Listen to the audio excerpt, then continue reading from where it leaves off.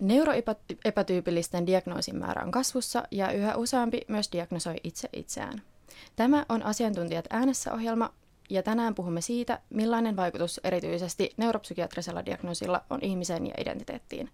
Minä olen Matilda Kivilahti ja studiossa on tänään vieraana Tampereen yliopiston tutkija Anneli Kyljäinen. Tervetuloa. Kiitos. Sä oot tutkinut erityisesti autismin kirjoa. Mikä sai sut kiinnostumaan siitä? No, alun perin kiinnostuin autismikirjosta, kun tapasin pienen autistisen pojan. Oli hänen sopeutumisvalmennuskurssilla henkilökohtainen avustaja ja sain viikon viettää hänen kanssa aikaa ja kiinnostuin sitä kautta. Maailman terveysjärjestön mukaan aikuisten ADHD-diagnoosit on yleistyneet ja sama pätee myös autismin kirjoon. Mistä tämä diagnoosien lisääntyminen johtuu?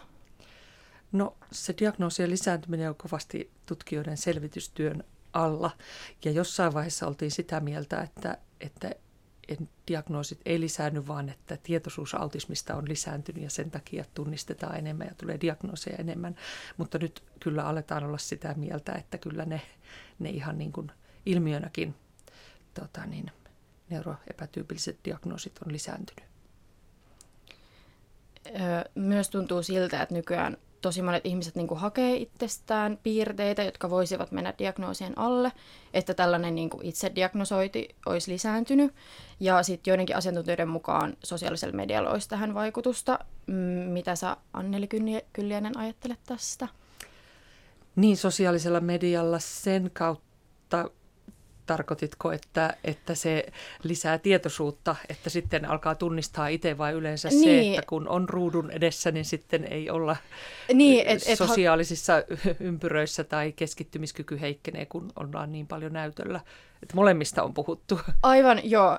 Ehkä viittasin siihen, että just kun että on niin paljon tietoisuutta, niin sitten saadaan enemmän tietoa niistä piirteistä ja sitä kautta. Ja kun ajatellaan, että neurotyypillisyys ja neuroepätyypillisyys on semmoinen jatkumo, niin sehän on vähän kulttuurista kiinni, että missä kohti siihen vedetään se viiva, että toisella puolella se on niin kuin lääketieteellinen diagnoosinimike ja toisella puolella sitten kuuluu vielä ikään kuin siihen normaalivaihteluun, koska me ihmiset ollaan niin erilaisia. Ja silloin varmaan se, että tunnistaa itsessään niitä piirteitä, niin lisääntyy sen tietoisuuden kautta, kun kuulee.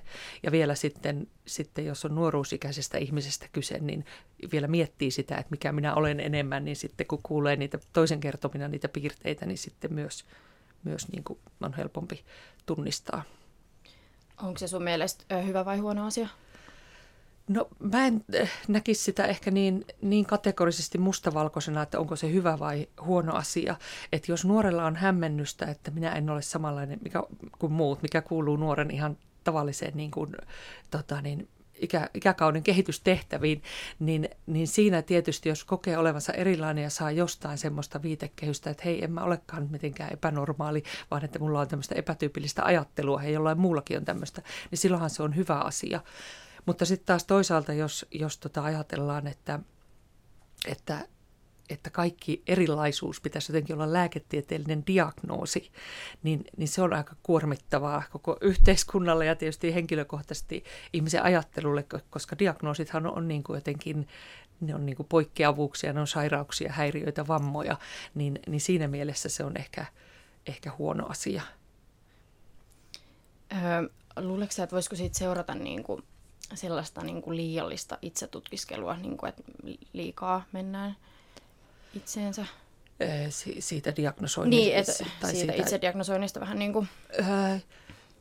No joo, siitä voi seurata. Tietysti kun se kuuluu, jos nyt ajatellaan, että puhutaan nuorista ihmisistä, mihin ehkä nyt liittyy tämä sometietoisuus enemmän, niin voi ajatella, ja jossain vaiheessa, varsinkin jos on psyykkistä huonovointisuutta, mitä sitäkin jossain määrissä nuorilla on, ja nykyään puhutaan, että ihan on niin kuin liikaakin sitä huonovointisuutta, niin silloin voi olla herkempi tunnistamaan, että nyt mulla on masennusta, mulla on ahdistusta, mulla on tuollaista herkkyyttä, niin silloin se voi olla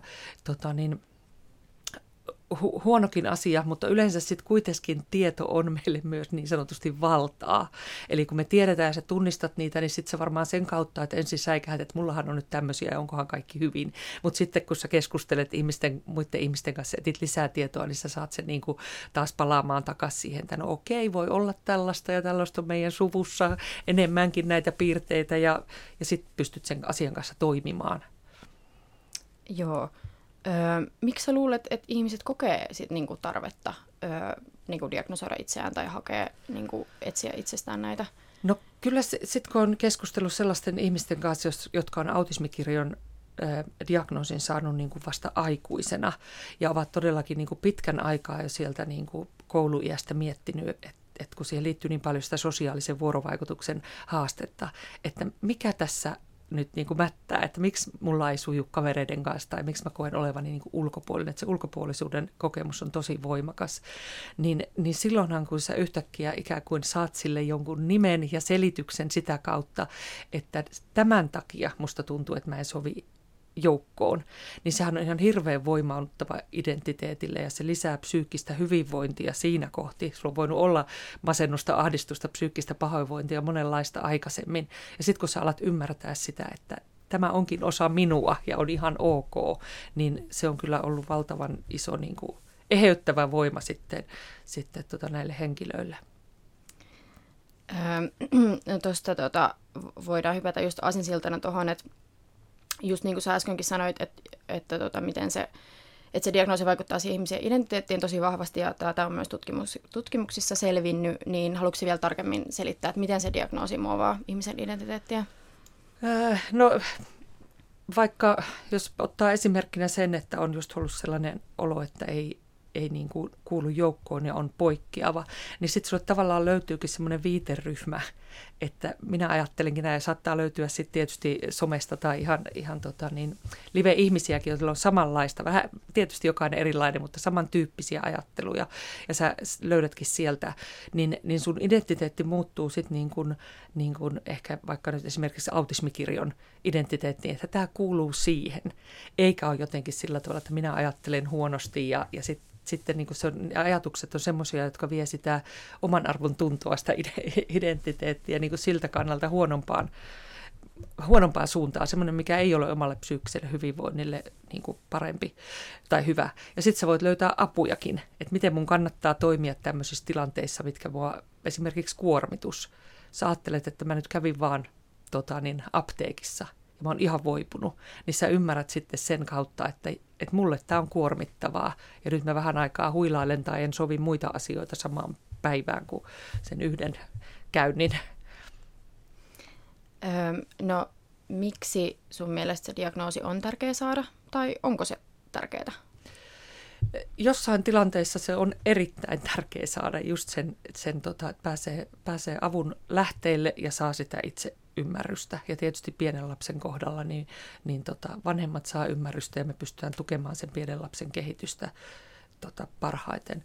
Et siinä kohti se ei ole tarpeellista, kun tavallaan se ei vaikuta ihmisen siihen arjen toimintakykyyn. Että hän saattaa tunnistaa niitä piirteitä, mutta on jotenkin niin kuin sellaisissa olosuhteissa, että hän on pystynyt ne jotenkin jo hankaluutensa selättämään ja käyttämään kompensointimenetelmiä, niin silloin hän ei välttämättä tarvitse. Ja jos hänellä on sellainen olo, että hän ei halua, niin eihän se ole, niin kuin, välttämättä ei tarvitse sitä diagnoosia, että se tunnistaminen riittää. Voisiko sillä diagnoosilla olla jotain haittavaikutuksia? No joo, sitähän paljon puhutaan, että onko sitten tämmöinen leimaava, stigmatisoiva, että se tavallaan sitten vie sitä identiteettiä huonompaan suuntaan, että kokee, että minussa on nyt vika, kun minulla on tämmöinen lääketieteellinen diagnoosi, ja sitten tietysti voi olla miettiä jotain ammatteja, mitkä poissulkeutuu, tai varusmiespalveluksen suorittaminen, mutta voihan se olla, että se muutenkin olisi hankalaa, että se jäisi pois.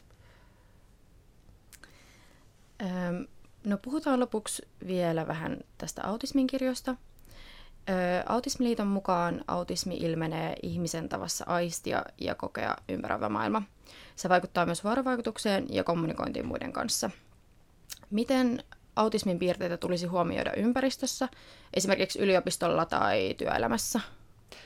Joo, nykyään puhutaan tosi paljon siitä esteettömästä ja saavutettavasta ympäristöstä. Ja siitä esteettömyydellä ei tarkoiteta enää pelkästään sitä, että ei ole kynnyksiä, päästään kynnyksen yli, vaan paljon muutakin. Ja autismikirjon kohdalla aika niin semmoisena isona asiana saavutettavasta ympäristöstä niin kuin puhutaan näiden aistikuormituksen osalta. Eli jos ajattelee, että on julkinen tila, niin kuin tuo yliopiston aula tuossa, jossa on paljon ihmisiä, niin se tuntuu, että se kohisee ja kaikuu koko aula, niin se voi olla sitten autismikirjon henkilölle todella kuormittava. Tai jotkut muut aisteihin käyvät asiat, niin kuin esimerkiksi voimakkaat hajuvedet ja muut, niin tällaisia asioita voidaan sitten niin kuin ajatella siinä ympäristösuunnittelussa, että se ei olisi aistimaailmaltaan niin kuormittava. Tuleeko sinulle mieleen mitään konkreettisia esimerkkejä, niin kuin mitä voisi tehdä näissä ympäristöissä?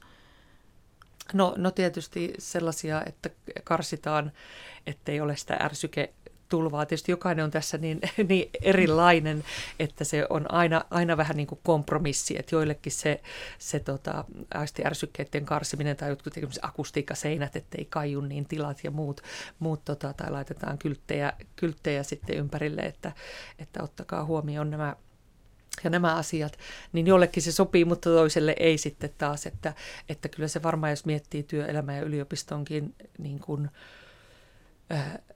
sitä ympäristön myönteisyyttä autismikirjon ja neurokirjon henkilöille, niin siinä on aika paljon myös se, että pystytään joustamaan sen kyseisen henkilön mukaan. Että neuvotellaan hänen kanssaan, että mitkä on niitä tekijöitä, mitkä sitä kuormitusta lisää. No onko sitä sun mielestä huomioitu nyt tarpeeksi? No kyllä mä luulen, että aina on niin kuin parantamisen varaa. Aina joudutaan niin kuin kompromisseihin tietenkin, mutta nyt siitä edes niin kuin puhutaan. Ja nyt siitä on, niin kuin että se on huomioitu ja sille halutaan tehdä jotain. Tuntuuko susta, että asiat on menossa niin kuin parempaan suuntaan tulevaisuuden kannalta? No näin mä haluaisin toivoa. Et tietysti siellä aina tulee ne resurssit sitten vastaan, mutta ne ei välttämättä aina ole resurssikysymyksiä, vaan ne on myös sitä, että se sun ajattelu siellä työnantajapuolella joustaa. Että voi tehdä vaikka osan töistä etätyönä ja osan lähityönä ja niin poispäin. Yes. Tänään puhuimme autismin diagnoosista ja siitä, millainen vaikutus diagnoosilla on ihmiseen ja identiteettiin. Tämä oli Asiantuntija äänessä. Kiitos haastattelusta, Anneli Kyljäinen. Kiitos. Meidän radio, Radio Moreeni.